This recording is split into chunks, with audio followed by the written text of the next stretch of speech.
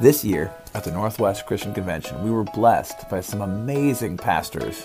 Joining the conversation was Troy Dean, campus pastor and assistant professor of Christian ministry at Bushnell University, Pastor Delisa Mishantabi of St. Mark's Christian Methodist Episcopal Church in Eugene, and Senior Pastor Eric Green of the Father's House in Eugene, Lead Pastor Doug Marshall of Ballet Christian Church in Wilsonville, and Lead Pastor Stephen Anderson of Liberty Christian Church. How about we do this together? Give me a big good morning back. Good morning. Good morning. Yeah, all right. Hey, I know most of you in the room, but I'm the campus pastor at Bushnell University. Been there for now, I think, 12 years. And I know, hi, Graydon. Graydon did my wife and I's wedding, and I was on staff at him, and I am so thankful that he probably doesn't remember how bad it was at that time. So he saved me in so many different ways. It's another great story to tell. But anyways, I get a chance to be with college students there, and one of the joys that I get a chance to do is also teach. So I have status as a faculty member, and I teach in our Christian ministry side. It's the classes and the opportunities for our students to get equipped and learn what it means to do the work of pastoring and ministering. In that class, whenever I teach, I try to find one core theme or idea that we're going to kind of walk through for the class as we connect with different content. The primary theme when I teach pastoral ministry, which I am so thankful I get a chance to do that, the primary theme is shepherd. Throughout the Old Testament, and Jesus himself names himself as a shepherd of his people. It's the primary understanding of what we have of what it means to be a pastor is to be a shepherd. And there's wonderful different metaphors, ideas, concepts, practices that are part of that whole theme. By the way, if you really want to find out what God thinks about those who were shepherding Israel in the Old Testament, I'll just give you a real quick cliff notes. It's a lot of bad news. So the call to be a shepherd of God's people, I find, is quite sobering, quite complex, a challenge, but also a joy. So just a few minutes after I share kind of the themes of what we're going to talk about today, I'm going to introduce and bring up on stage 4 other pastors who I deeply respect and for whom I call friends in ministry. So the couple themes that we want to address today are the idea of being a shepherd. Psalm 78, and this is about David himself, which I love that David was an actual shepherd, and then we use this idea of shepherding from him. He chose David his servant and took him from the sheep pens. From tending the sheep, he brought him to be the shepherd of his people Jacob, of Israel his inheritance. And David shepherded them, this is key, right? With integrity of heart and with skillful hands. We know that we expect our shepherds to be both people of character, but people gifted by God and competent for helping us all learn what it means to follow Jesus better. The second idea, I think, is this idea of apprenticeship. Now, we use the word discipleship, but sometimes I think we use words so often that, again, they lose their sense of meaning. Disciple was not just a student or a learner. You were not able to be a follower of Jesus by sitting in rooms in classes. Everybody say ouch. Like, there is more than that. That is a place that is helpful, but it is no way the end result of what we're supposed to do. We're supposed to be shaped and formed more like our leader and forgiver, our Lord and Savior, Jesus Christ.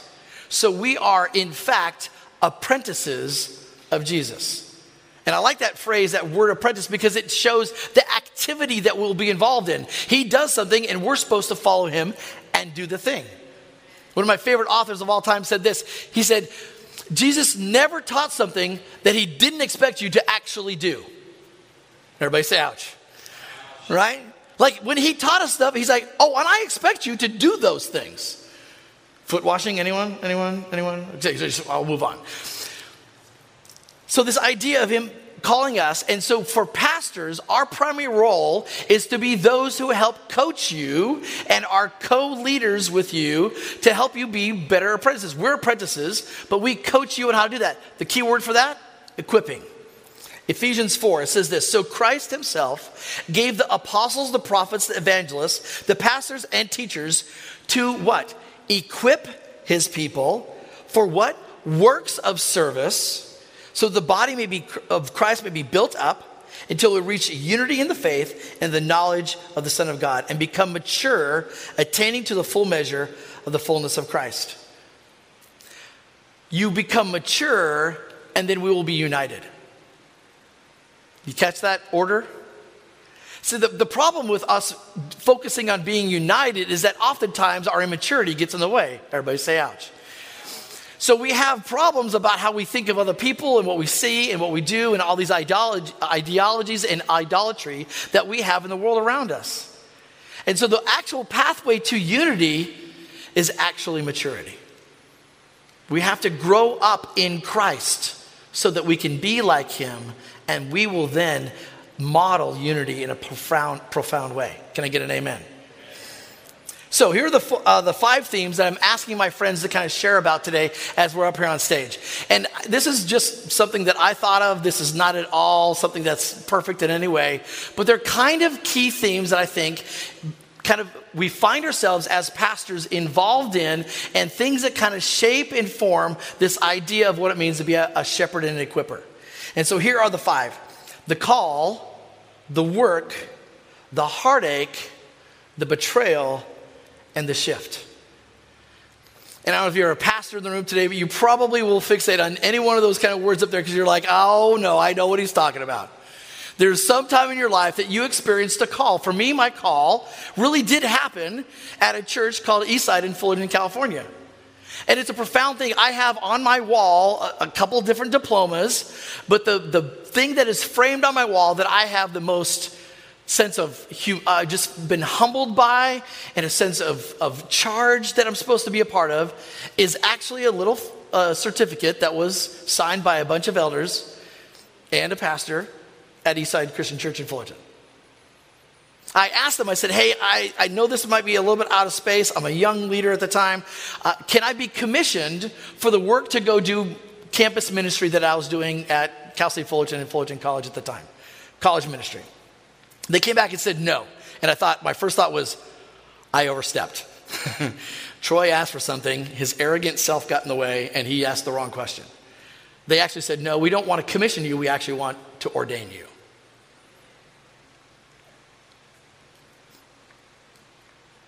Profound moment of affirmation. We all yearn and hunger for the affirmation that comes from God's people that we're supposed to do the things that God's called us to do. To this day, that certificate calls and charges me. There was a group of elders, and if you could believe this, way back then, who actually thought I should be a pastor. And I've not stopped doing that by God's grace since then. That call is profound, and I take just the most intense sense that that's an important thing to do, and that I'm being held accountable to doing that. The next part is the work. The work is hard. It's difficult. I've already outlined it. It's to shepherd people and equip them to become more like Jesus.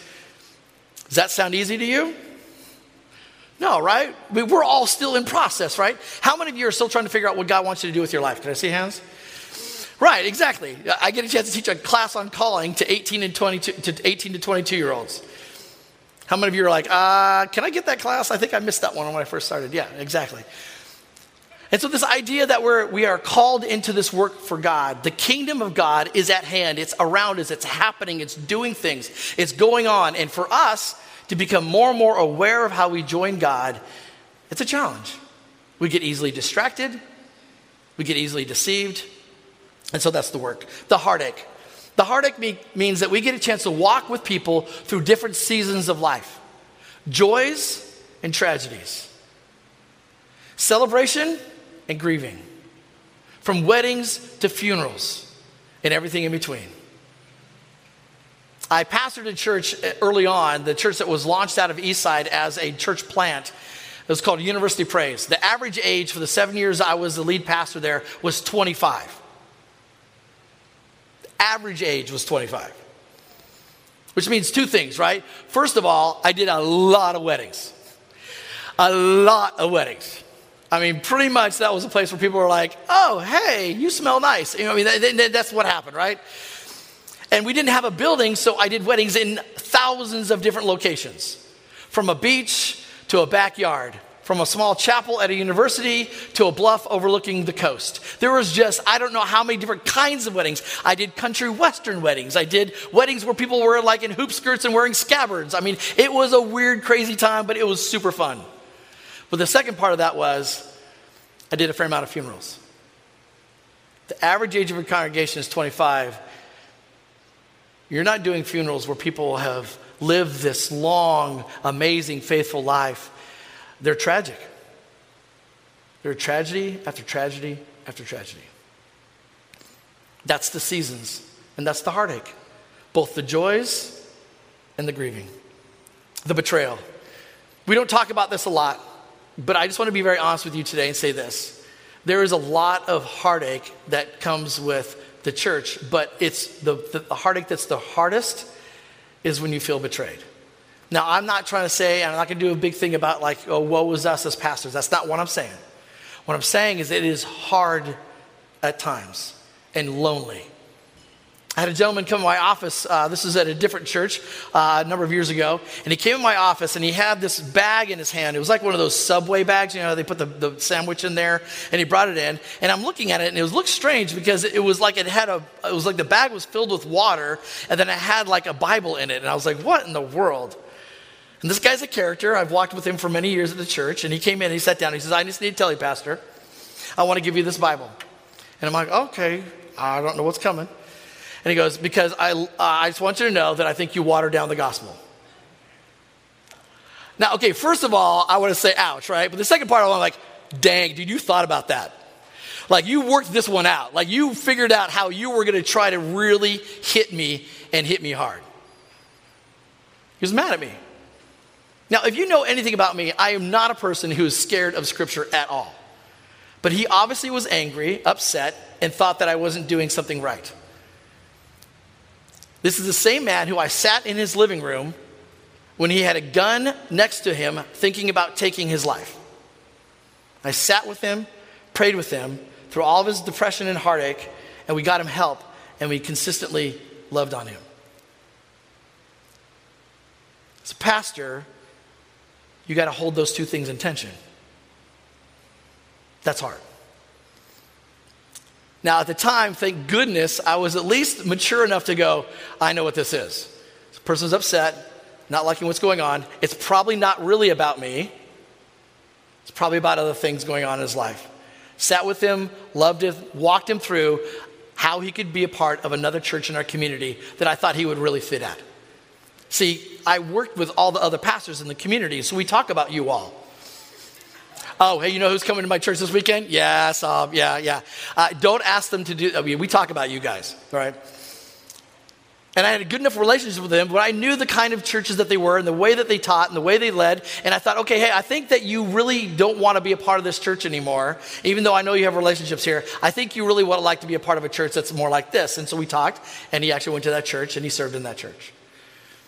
But do you see how hurtful that is? Can you hold on to the fact that someone was genuinely trying to say something that absolutely would wreck any pastor to hear that they weren't doing their job well? Lastly, the shift. And I won't talk a lot about this because I'm going to let the panel talk about this. But we're in a season of shift, right? COVID revealed some things about the church. It revealed that we were addicted to our buildings and we struggled with what it meant to be people of God without them. And even though we went online, it's not the same of being together in person, is it? And so we're a together people who struggled with what it meant and what kind of relationship we had with our buildings. So there's a shift among us. What are we going to do about that? So these are the topics. I'm just going to sit around the room right now and invite my friends to come up here. And we're going to just walk through some of these ideas. And we hope that you're filling out some of those cards that are going around. If you have a question for us, we're going to try to leave some time at the end to do that. So let me invite up on the stage. These are my friends, some of them from Eugene, Oregon. So Pastor Eric Green, come on up. He's at the Father's House. Pastor Delisa Mishintubi, she's at St. Mark's CME. This is Stephen Anderson. He is at Liberty Christian Church. And this is Doug Marshall at Valley Christian Church. Would you welcome them up today, please?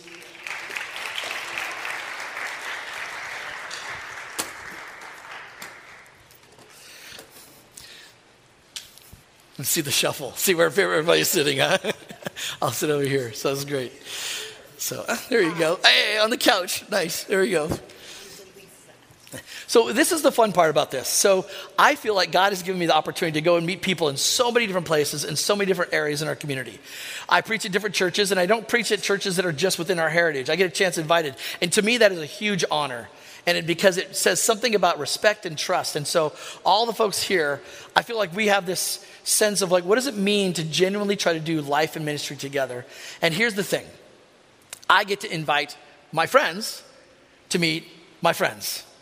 And I hope there's some really crazy things that happens. Delisa already met someone who you grew up next door to them? They live next to us in Monroe. They live next to us in Monroe, yes. So all the way from Eugene to here to meet someone who lived next door. And not meet, but to see them again. So it's kind of fun. All right, so the first question has to do with the call. And I know that this is not the same. Everybody experiences calls in different ways. So there's no form to this. And my example is just one example. But what does it look like? And what did it look like for you? And I know these could be stories that take a half hour. My friends, don't take a half hour. But what was it that really kind of boiled down the sense of call that you have to follow God as a pastor, as a shepherd, as an equipper? So just go ahead, everybody take a chance and then go ahead and start. So. The call for me was, there had been a calling on my life that I loved the Lord all my life. But where I come from, I'm from Arkansas. They did not believe in women pastors. They really didn't believe in women preaching. And so when I moved here to Oregon about 30 some years ago, I went to 2 or 3 different churches. And then finally, one Sunday, my husband and he was worshiping somewhere else and I was at another church. I heard God say to me, I will not have you two worshiping apart. So I knew he was talking to me and that I was out of line. But still, God was in my heart. And so I told my husband, this was Memorial Day weekend.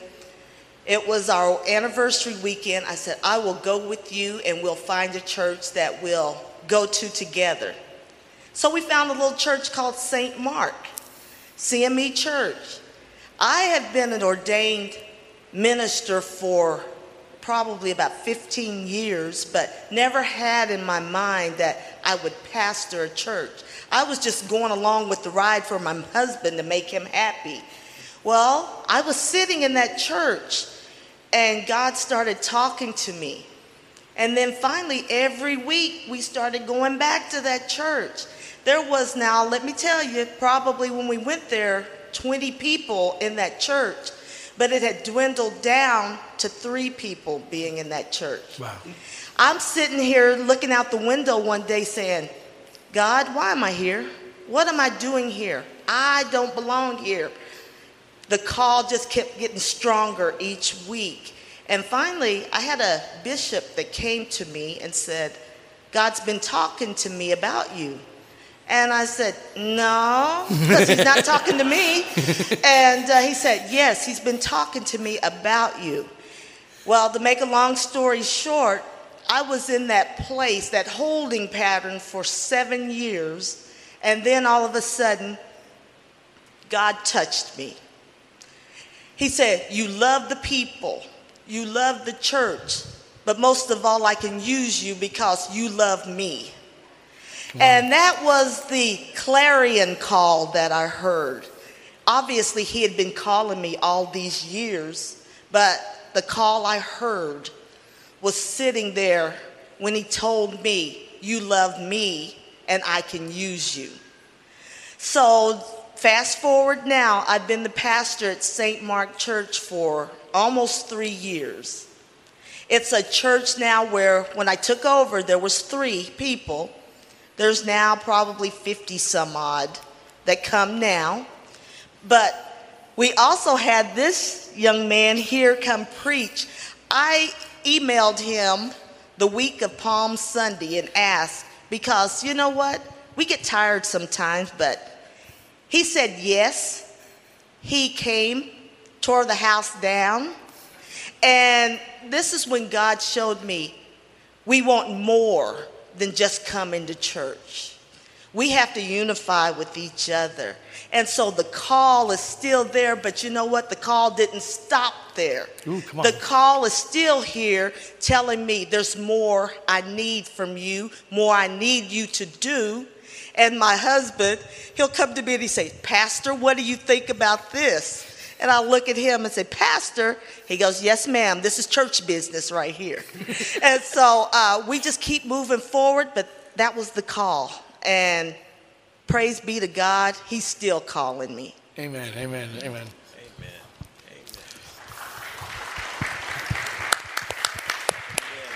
Amen. Thank you, Pastor. And thank you, Pastor. And thank you all. I'm Eric, pastor of the Father's House in Eugene, Oregon, and met Troy probably right when you got to Eugene, right? Time flies when you're getting old. Speaking of getting old, I celebrated my 65th birthday last December, and I mention that because I didn't become an ordained minister on any level, recognized by the broader body as a minister officially until I was 40 years old. And I think that's the best thing that ever happened to me. The absolute best for me. I'm not saying that for anyone else, but for me, it was the best thing that ever happened to me. I grew up in church also, and I always loved the Lord. I loved the Word of God from the time I was a child. I like to brag, say I own the Sunday school trophy because I came home with it every Sunday. And for years, because I believed in doing my little Sunday school lesson. Remember when we used to get those periodicals? I guess every 3 months you get your Sunday school lessons for the 3 months. You get a new Sunday school book, and so Saturday nights I would make sure I shined my shoes, laid out my clothes, ironed my shirt. That was back in the day when you dressed to go to church. And I was always prepared. I loved it, and my sister and I were just made our confession when I was probably 10 or 11, and she's a year and a half younger than me. And I kind of thought that being saved meant certain things, that you didn't do this anymore, you didn't do that anymore, you didn't do this anymore. But I discovered that, over time, that getting saved is not about limitations, it's about freedom. And I love the song that we sung earlier talking about freedom, walking in freedom. And so because of the upbringing that I had in the house of the Lord, I had a rock-solid foundation from which to work, but I did not know I was called to ministry. My grandmother always said I was. But probably every Christian grandmother thinks their grandsons I should be a preacher. And I'm a musician, and I'm going to cut to the chase here. In 1980, moved to Los Angeles to be a rock star. And got married a few months later, went back to I'm from Baltimore, met my wife at University of Maryland. She's from Washington, grabbed her, we got married, we moved back to Los Angeles, started a family. And I just knew that I needed a church, because when I graduated from high school, I also graduated from church. So I hadn't fellowshipped regularly during my college years, kind of fell away from that, fell into some other things. But once I got married, I knew I needed to be in the house of the Lord, because I knew I wanted my children to know the Lord, and I wanted them to know the Lord not just by hearing what I said, but watching the life that I lived. So we found a church. It took us a while, really quickly. Being a musician, my favorite group, pop group back in the day was Earth, Wind & Fire. And so my landlord knew I was a musician. He was a Christian. He invited me to his church. He said, Eric, I want you to come Tuesday night because we're having a praise and worship night. And I get there, and who's leading worship but the sax player from Earth, Wind & Fire, Andrew Woolfolk. I didn't even know he was a Christian, much less a worship leader. To put it succinctly, I was hooked. And I became part of that church, and I knew that I needed to serve. And I told my wife the first week we joined, the first week we decided that was our church, I said, next week I'm going to volunteer for a ministry. Wanted to be on the worship team. Worship team was great. tremendous, but they weren't asking for people to worship team. They were asking for ushers. So I started to ush. And that's a word. And so my pastors, to get to the call, my pastors were the first ones to tell me, you're not just a worship leader, because I did end up joining the worship team, and that became my first ministry, truly recognized ministry in the church.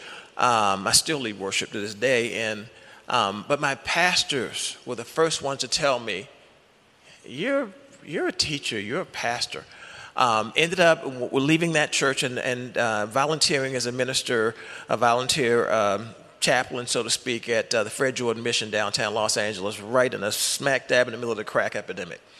And that was an eye-opener, but that's when I first realized the call, because I prepared the teachings and the worship for the 4 o'clock services on Sunday afternoon with a room full of homeless people and people from Skid Row in downtown Los Angeles. So that's where I cut my teeth in ministry and preparing, learning to what it is to pastor. And I think there are three, I'll finish with this, I think there are three essential confirmations to your call. One is God, of course. Knowing that the Lord has spoken to you and knowing that the Lord has his hands on you for the purpose of vocational ministry. Second is you, agreeing with God. The third witness is the elders, and having men and women of God who are above you, so to speak, and who have gone before you, who look at you and confirm you and lay hands on you and commission you and give you commission and permission. And all those things, I believe, come along with one last thing, and I call it a woe. W-O-E. Paul says, woe is me if I don't preach the gospel. And people will ask me about vocational ministry. I said, well, if you don't have the woe, and I put it this way, if there's anything else you can do and be happy and fulfilled, do that. Because in order to do this and to do it well and to do it right, there has to be some woe in you. Because there'll be times when you want to walk away, but unless that woe is in you and says, whoa, then you might very well walk away. And if you can walk away, you should.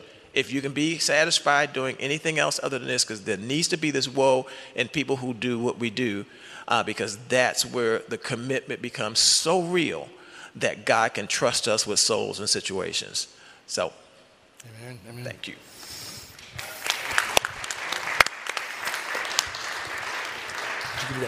Well, my name is Doug Marshall, and I pastor Valley Christian Church in Wilsonville, Oregon. And we were talking about the panel last night, and Troy says, yeah, you're the old guy in the group. And I said, thanks, Troy. And he says, and he thought, wait a minute, Eric's older than you, but he doesn't look old. And so I'm giving him a bad time. And so I've been doing this a while and been beat up quite a bit. I became a Christian. The first time I officially accepted Christ was in junior high. It's when I got on my knees and asked Jesus in my heart. By the way, amen to both what you guys shared. Right, we're all right there together. And it took me 2 years after that before I realized I need to go to church. I didn't know. I was a kid. And so I was working out in the farm in Canby, and a couple guys moving irrigation pipe, and they invited me to Canby Christian Church. And at that time, it was pastored by Jay Hoffman, who's now my father-in-law.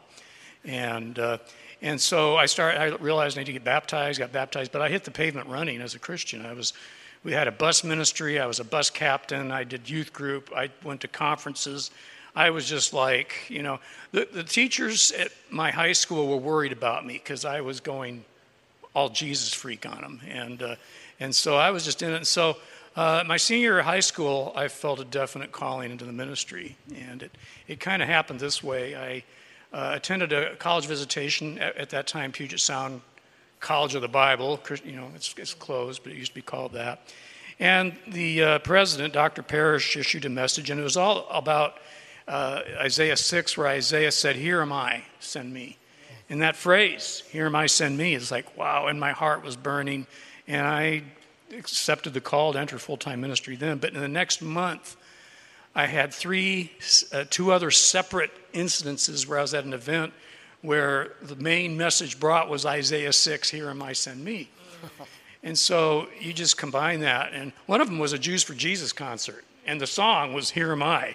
And it's like, and so, it's like, it was just coincidence. Nah, you just know God's working, messing with you. And so that was my call. When I kind of notified the church, no one was really surprised. It's about time you figured it out. It was that. So the confirmation, And so I'd like to say I never look back, but the truth is I've lost track of the conversations where I've asked God to take it back. And you guys maybe have had those conversations. Like, my wife has got tired of me hearing on Monday mornings, I got to get a different job. But I have the whoa. I really appreciate that. I mean, God has never released me, and I've never, I'm still doing it at this. And so I was ordained. I went to Puget Sound and was ordained in 1980, and so I've been, doing it as an ordained pastor for 42 years. And I shared it, one of the deals here, and you guys heard some of my war stories. And so, all I can say is I had that internal calling. I had external, evidences. I had confirmation by people. And throughout the years, God has continued to confirm it in many ways, even being with me in those times where I was destroyed, and because those come. So, amen. Thanks, Dad. Hi, I'm Steven. Troy referred to me as the young guy, so I don't know what that says about me. So I graduated last year. Just kidding, I did not, but just can't grow a beard. So I serve at Liberty Christian Church, and I was born smack dab in the middle of the millennial generation. We are known to be cynical. We are known to be anti-establishment and religion, which I was all of the three. So I grew up in the church like our worship leader. 3 times a week I was there. My mom was a children's pastor and director at our church, and my dad got a ministry degree but worked in the maintenance department. But I was at church every day the door is open. I was in there. VBS, I could tell story after story. My parents got divorced when I was 16 years old. My father completely abandoned my family, went up North Portland, and then moved to Las Vegas, got remarried. My sisters had gone to college, so I was left home alone. Moved out into my buddy's basement as a 17-year-old. And if you move into your buddy's basement as a 17-year-old, it's never a good idea, just so you know, if any of you are in that position. So entering some rebellious years of my life. And wanting to be an indie rocker, musician, kind of wanting to make the scene, travel around Seattle, Portland, wanting to play in the clubs and the bars and stuff, and that was kind of like my dream. And when that world completely all fell apart, I was working at a Safeway Starbucks, which is a fake Starbucks, but a Safeway Starbucks, and one of those little kiosks. And a lady came in every single day. She got a Venti black iced tea, too sweet and low, shaken, not stirred, so I got pretty good at it. So she would come in every single day and order the same thing, and eventually I would see her in the parking lot, and then she would come in, and I would just have it for her and go. And there came a time when I experienced so much brokenness in my life. My girlfriend had abandoned me, my friend group and all these musicians, everything was just crumbling, and I was going through probably some deep depression and anxieties, still processing through the loss of my father and the pain of that. And this lady came in every day, and she said, "Steven, you should come to my church." And she knew I grew up in church, but at that point, when I moved to my buddy's basement, I stopped going to church in general for at least a year or two. And she said, "You should come to my church." And she attended Court Street Christian Church in downtown Salem. And I said, "No, I don't want to. Until eventually I was just in this place of such brokenness that I finally said, she invited me to a worship practice, and it's church music, so it's pretty easy stuff most of the time. So I said, okay, I'll go. And that evening at Court Street Christian, downtown Salem, I was 19 years old. I was walking out of after practice, and a guy saw me carrying a guitar because I didn't have enough money to have a case for my guitar, so I was just carrying a straight guitar. And he said, "Hey, that's a nice guitar." And he invited me out to coffee. And over the next 9 months is the first time, as someone who grew up in the church, somebody discipled me for the first time in my life. So he taught me how to read the Bible. We walked through the book of James together, and I remember he taught me, he said, Stephen, you got to read the Bible like cows chew grass. I don't know if you heard this one before. Yeah, they chew the grass, they get all the nutrients, they spit it out, and they chew it again, and they spit it out, and they chew it again until they get all the nutrients that are in there. And he said, this is how we need to read the Bible. And at that moment, I felt the call in saying, Stephen, there's a lot of people in my generation below that don't have fathers. There's a lot of people who need what you didn't have. And so go disciple them. And so I didn't take the traditional approach to ministry. I didn't go to a 4-year college. Bushnell's fantastic, though. But I went to a small Bible college on the Oregon coast called Ecola. Did a couple years there. And then I just took literally any opportunity God gave me. So they let me start leading worship. I worked with youth ministry, then church planting. And then God called us back to Salem, which is where I'm from, in 2017. So I've been there for 5 years now. Thanks, Stephen. Awesome. Thank you. So we were talking a little bit about the work. I feel like the question about the work is just going to kind of come out through our conversation. I want to talk about the heartache. And what I was kind of referring to the heartache is, and I don't mean heartache always as a bad thing, but just how emotional and how much you carry so much when you're working with people and trying to love people where they're at and try to help them follow Jesus, that idea. Talk a little bit about, maybe there's a story, a season or whatever else, where it was either like you're walking with people through celebrations or through grieving or whatever else. What does that do, and how have you navigated that range of emotional connection with people and walking with them?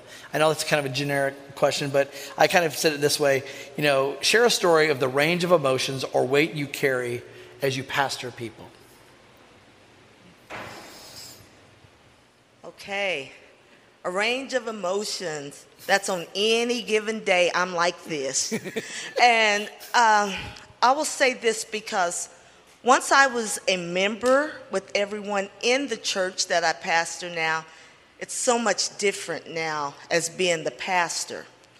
The hard part about it is people see me sometimes still as the friend Delisa, which I want them to see me as their friend, but also some that come in new see me as Delisa, who is lead guiding and directing the ship. Well, you get pulled many ways while you're doing this. And then when you're getting pulled, at least for me, it makes me question sometimes, God, are you sure you got the right Delisa Mission Tubby? Is there another person that you were supposed to bring in here? But the hard part about it is being in a church where the parents built that church 70 some odd years ago. And then I get to hear from some of the people, well, we've always done it this way. But this is not how God's telling me to do it. But then I get to be where I feel a little schizophrenic because I want to make this group happy. I want to keep the kids happy. And I'll give you a little side note on the kids. Growing up, I didn't think kids liked me. And that could have been because I didn't really like kids back then. But now the kids are what's flocking to me because I have a heart and a passion for the kids now. And so what hurts me and what makes me stress at night or keeps my mind going at night is the fact that each and every one of us have a calling on our lives. And not everybody is going to like you. Not everyone is going to be in your corner. But as long as you're doing what God has called you to do, what he's ordained you to do, I have to be okay with losing some people and bringing new people in. The power of the blood of Jesus is so strong that I pray that he brings us and unites us together. But there's some times that we're going to have to shake the dust off our feet and walk on. And walk in that calling that he's given us. So that's, for me, what's happened.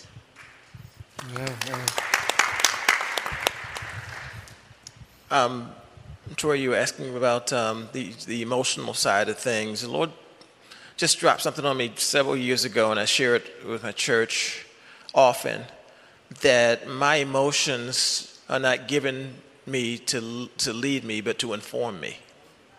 Come on. And if I can keep that front and center when it comes to my feelings, then I can keep myself from acting on those feelings that are up and down and everywhere and sideways, and I don't even know where they came from. Because I feel a full range, the same range of emotions that everyone else feels. But if I follow those or let those lead me, even if they're on point, I believe all of our emotions, they're on point. We feel what we feel. It's not a matter whether it's right or wrong. We feel what we feel, whether it is right or wrong.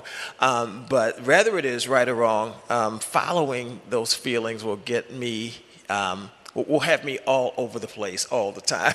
So I've learned to do that, to think that way, over the years. And I guess the story that I would relate all these things to is I preached my dad's funeral last September 7th, 2021. And you know how it says, how the scripture says that a prophet is accepted everywhere except among his own people in his own hometown. Well, yeah, that's that. So there was just a whole emotional powder keg, of my own emotions. I was very close to my dad. And then the emotions of everyone around, and then I have some special family members. And anybody here have special family members? Well, I have a group of special family members, and they were special for that period. But having to sit in that place according to the anointing that's on my life and the calling that's on my life, and basically preach the gospel to my family. Honoring my father and his homegoing, as we call it, and that being so important, but to have the opportunity to stand before that large group of people and preach the gospel of Jesus Christ, as a pastor, that's what keeps me centered. And hearing Stephen talk about being discipled, something that he grew up in church but had never happened to him. I believe that keeps me right where I need to be in my dealings with the people of God, because at the end of the day, I'm not pastoring people for any agenda or purpose that I have for them at all. I don't have a vision for people. I don't have a vision for their life. I don't have a vision for what they should do or where they should go. I'm not called for that. God gives them the vision. I come alongside the Lord, and the Lord comes along through me to help them to walk in the vision and purpose that He has for their lives. And so I keep it discipling. I don't even call it discipleship anymore, because it's not a program. It's a relationship. And so discipling, standing with men and standing with the women, standing with the people in the church, and consistently pointing at Jesus Christ has helped me survive. Because it has been quite an emotionally taxing and difficult ministry for me. I know everybody's ministry is different, and I praise God for the men and women who, in good seasons right now, and I hope it lasts. But we will go through some things in the ministry that will make us, people sometimes will be treated as if we're no better than, David talks about, hey, we used to throng to church together. We used to praise God together. I fasted when you were sick, and now I'm persona non grata, and that's putting it mildly. But we're prepared for that because Jesus has prepared us for us, but by His example. Yeah. And the Spirit that keeps us at the feet of Jesus Christ. If I survive this thing, the emotional side of it, I survive it personally, it's because I know how to get to the feet of Jesus. And when I get to the feet of Jesus, the burden rolls away, and God only allows the burden that He has intended for me. Not a grain of rice over, but just the burden. And so the stress doesn't become a problem until it becomes distress. And if I have an ounce more, or carrying an ounce more than what God wants me to carry, then my stress, which makes me stronger. If you work out, you're stressing yourself. But my stress, which would make me stronger, becomes distress.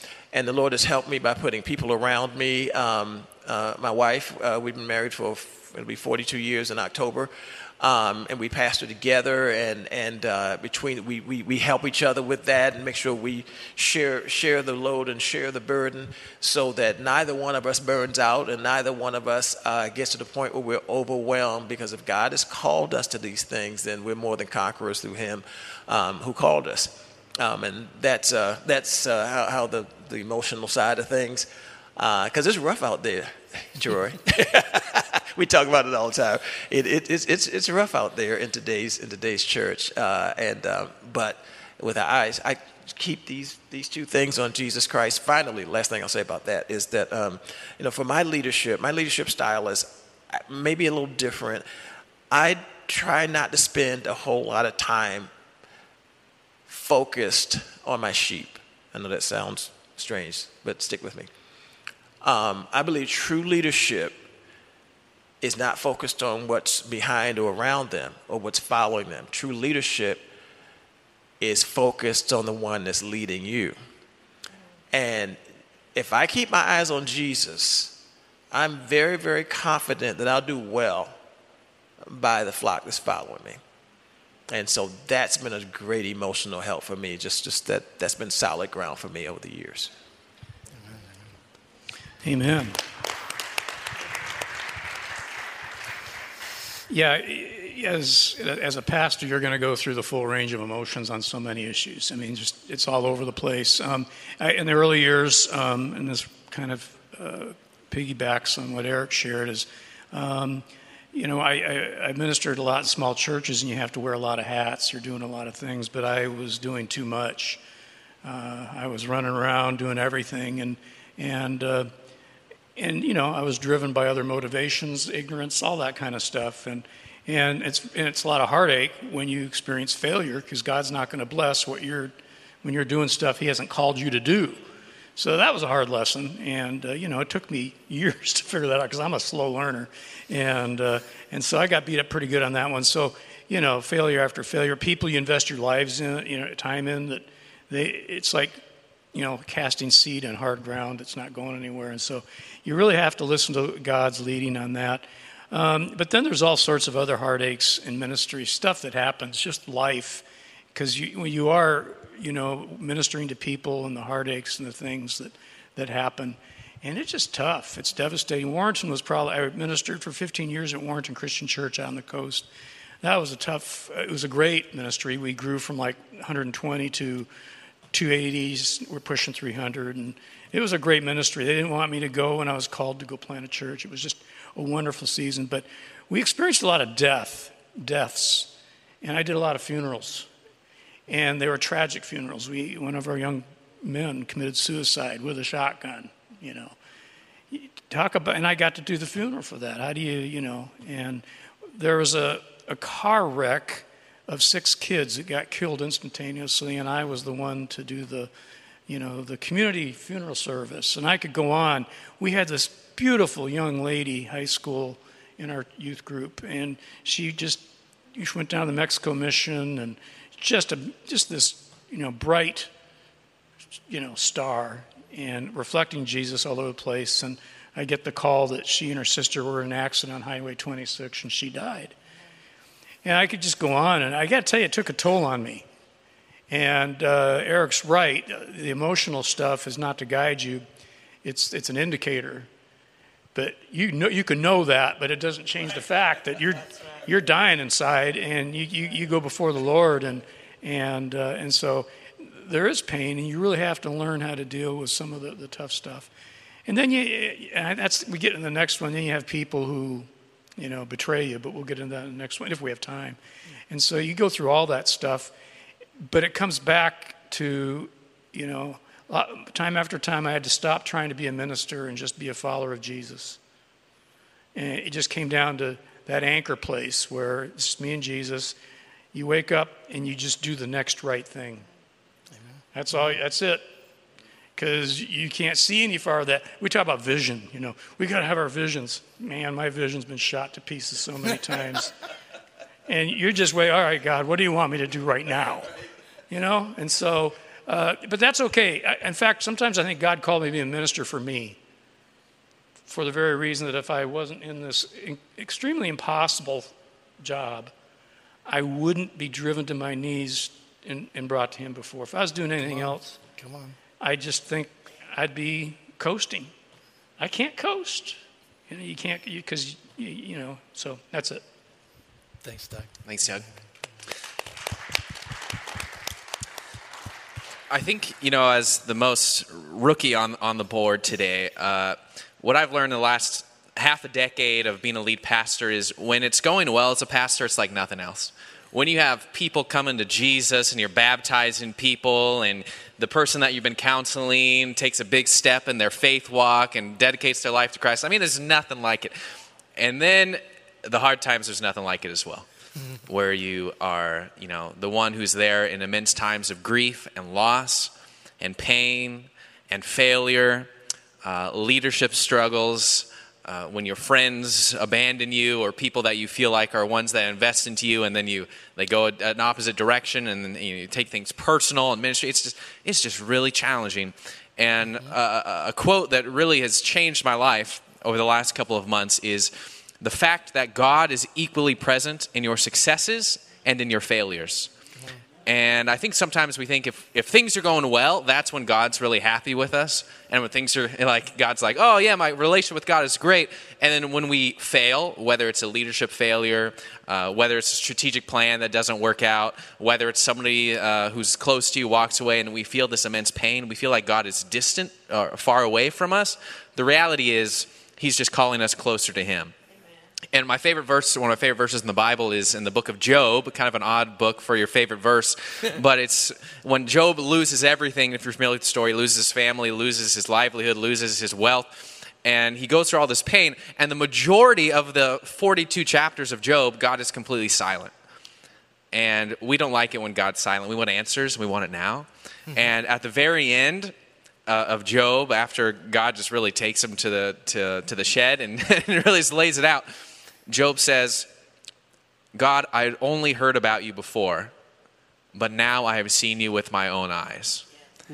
And seen how if things went well for us all the time, we wouldn't learn anything. We learn the best through pain and suffering. It's just kind of a fact. So God allows us to go through these times to birth something new out of us. So even in the season of heartbreak with COVID, you said we've relied on church buildings. The church building I serve in is built in the 40s and fits 80 people in it. So, for us, we couldn't meet it at all. Social distance, we have like 15 people in there in 2020. So with our volunteer team, there's nobody else that we could fit. So it's just a season that I've been working on, allowing the pain and suffering in my life to draw me closer to God. Amen. Well said. Thank you, Stephen. So in my introductory remarks, I named all these different kind of categories, and Doug, the betrayal one, and it's hard because I don't know how to sometimes process that with you all. I oftentimes will, in the conversations with my friends who are pastoring, and we'll talk about that. I'm going to just let you kind of think about what does it mean, and what do you think it feels like as a pastor. And again, this is not a woe is us thing, so don't hear that. But just know that is an unfortunate, common experience as you pastor. And again, and we're not always getting it right, so don't hear us saying like, well, we were falsely accused for all that kind of stuff. But at the end of the day, I just want you to know that, and maybe process that, and then maybe even ask your pastor, hey, how have you dealt with times of feeling betrayed or left or whatever else? The last one is this idea of the shift. And just in the last few moments, because I know we have some questions too. I don't know if we'll be able to get a chance to get to those.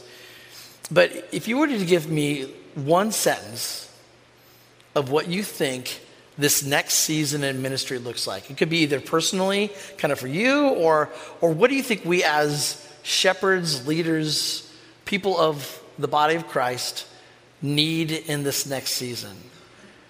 And it doesn't have to be no perfect answer, but just what do you think? I'll just pass it down the line, but Yeah. I would agree with what you said before we started the panel, Troy. This next season, the most important aspect is spiritual maturity and depth, where we have to actually live out what the Bible says instead of knowing a bunch of different translations of one verse.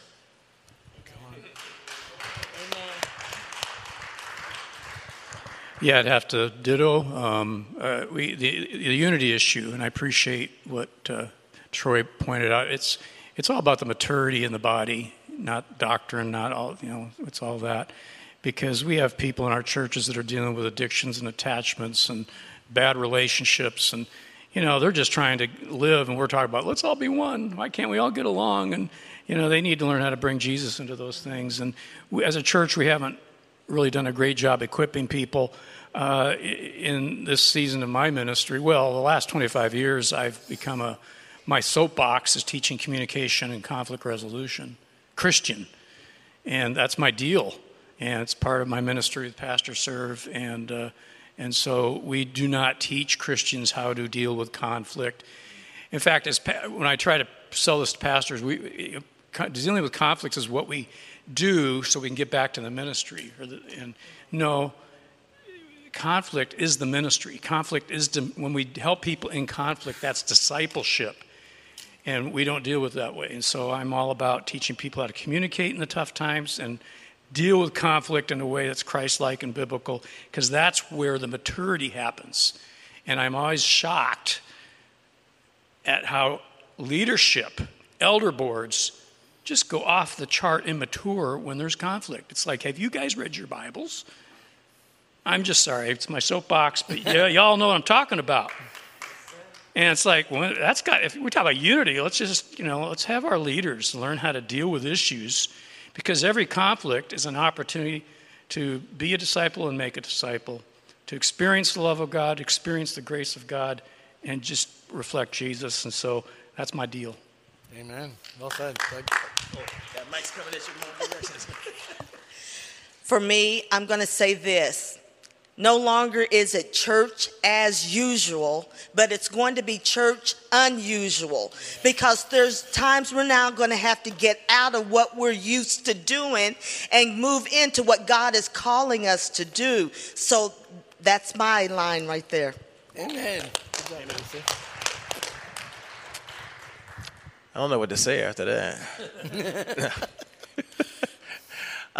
This is as Stephen and Doug and Delisa was speaking. The Lord reminded me of something. The Lord speaks to me in small sentences that impact me, that I can share a lot, and that's helpful for me. And he basically said about us, we was talking about unity, I think Doug was talking about unity in particular. He said, Eric, you will not reach unity by finding common ground, but by finding holy ground. And for us as children of God, he doesn't call us to agree on everything and everybody, but he calls us to agree on everything and everybody that matters. And everything that matters is in Christ. That's it. Think about it. God doesn't love anybody and anything apart from Christ. And anybody that's apart from Christ, he loves them so much to bring them to Christ. And so I find that if we will truly not just talk about it, but to let Jesus Christ be the center, be the point of agreement, be the point that matters, and at the end of the day, the only thing that matters, then everything else will come kicking and screaming into the light. The final thing he just shared with me last week is that, how did he put it? The Bible's not given to us that we can work out our problems, but that we work out our salvation. And if we put our effort and oomph into working out our salvation, then we truly are the church of Jesus Christ. We truly are the light of the world. And if we do that, then we will see God glorified in a way that nothing else can accomplish. And so that's my desire, to work out my salvation. My problems will come once again kicking and screaming into the light if I put my work into my relationship with Jesus. Amen. So we did have some cards that were passed around. Matt, I don't know if you're around. We were right at 11:30-ish, 35-ish. So I'm okay with whatever you all would like to do. If you want to ask and answer some of the questions that we have going on here, we can do a couple of those, or however you want to do it. This has been great, so I think we're just going to save it for the podcast. Okay, excellent. All right, so what we're going to do is, and any of you, I don't know if I told all of you, but we do a podcast, and we get a chance to kind of chat about some of these things afterwards. So afterwards, if you would like to participate in the podcast, we'll do that as well. Would you just thank them for sharing and being so honest and transparent? The verse that I wanted to finish our time with, and it was really funny because we obviously have this phenomenal verse that's a part of our convention this week out of Luke 5, but almost all of you said something about this in the process. And so I just want to end with Hebrews 12, verses 1 through 3. And I think this is a call to all of us, and it's a good, again, reminder of the call to be pastors. Therefore, since we are surrounded by such a great cloud of witnesses, let us throw off everything that hinders, the sin that so easily entangles, and let us run with perseverance the race marked out for us, fixing our eyes on Jesus, the pioneer and perfecter of faith. For the joy set before him, endured the cross, scorning its shame, and sat down at the right hand of the throne of God. Consider him who endured such opposition from sinners, so that you will not grow weary and lose heart.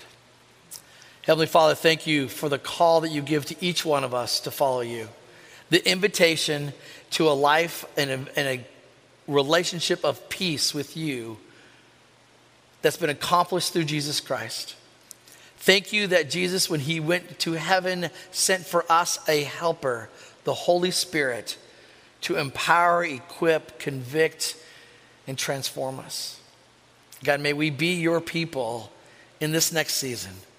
And may your church be known as people who are apprentices of Jesus.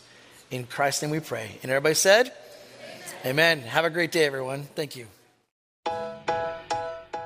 This episode was produced by the Northwest Christian Network. Theme song is Simply Beautiful by Scott Riggin. The Northwest Christian Network is a network of Christians and churches gathering together to serve the kingdom and cast their net across the Northwest. Find out more about our ministries and events at www.nwchristiannetwork.com. I'm Matt Holmes. Thanks for listening.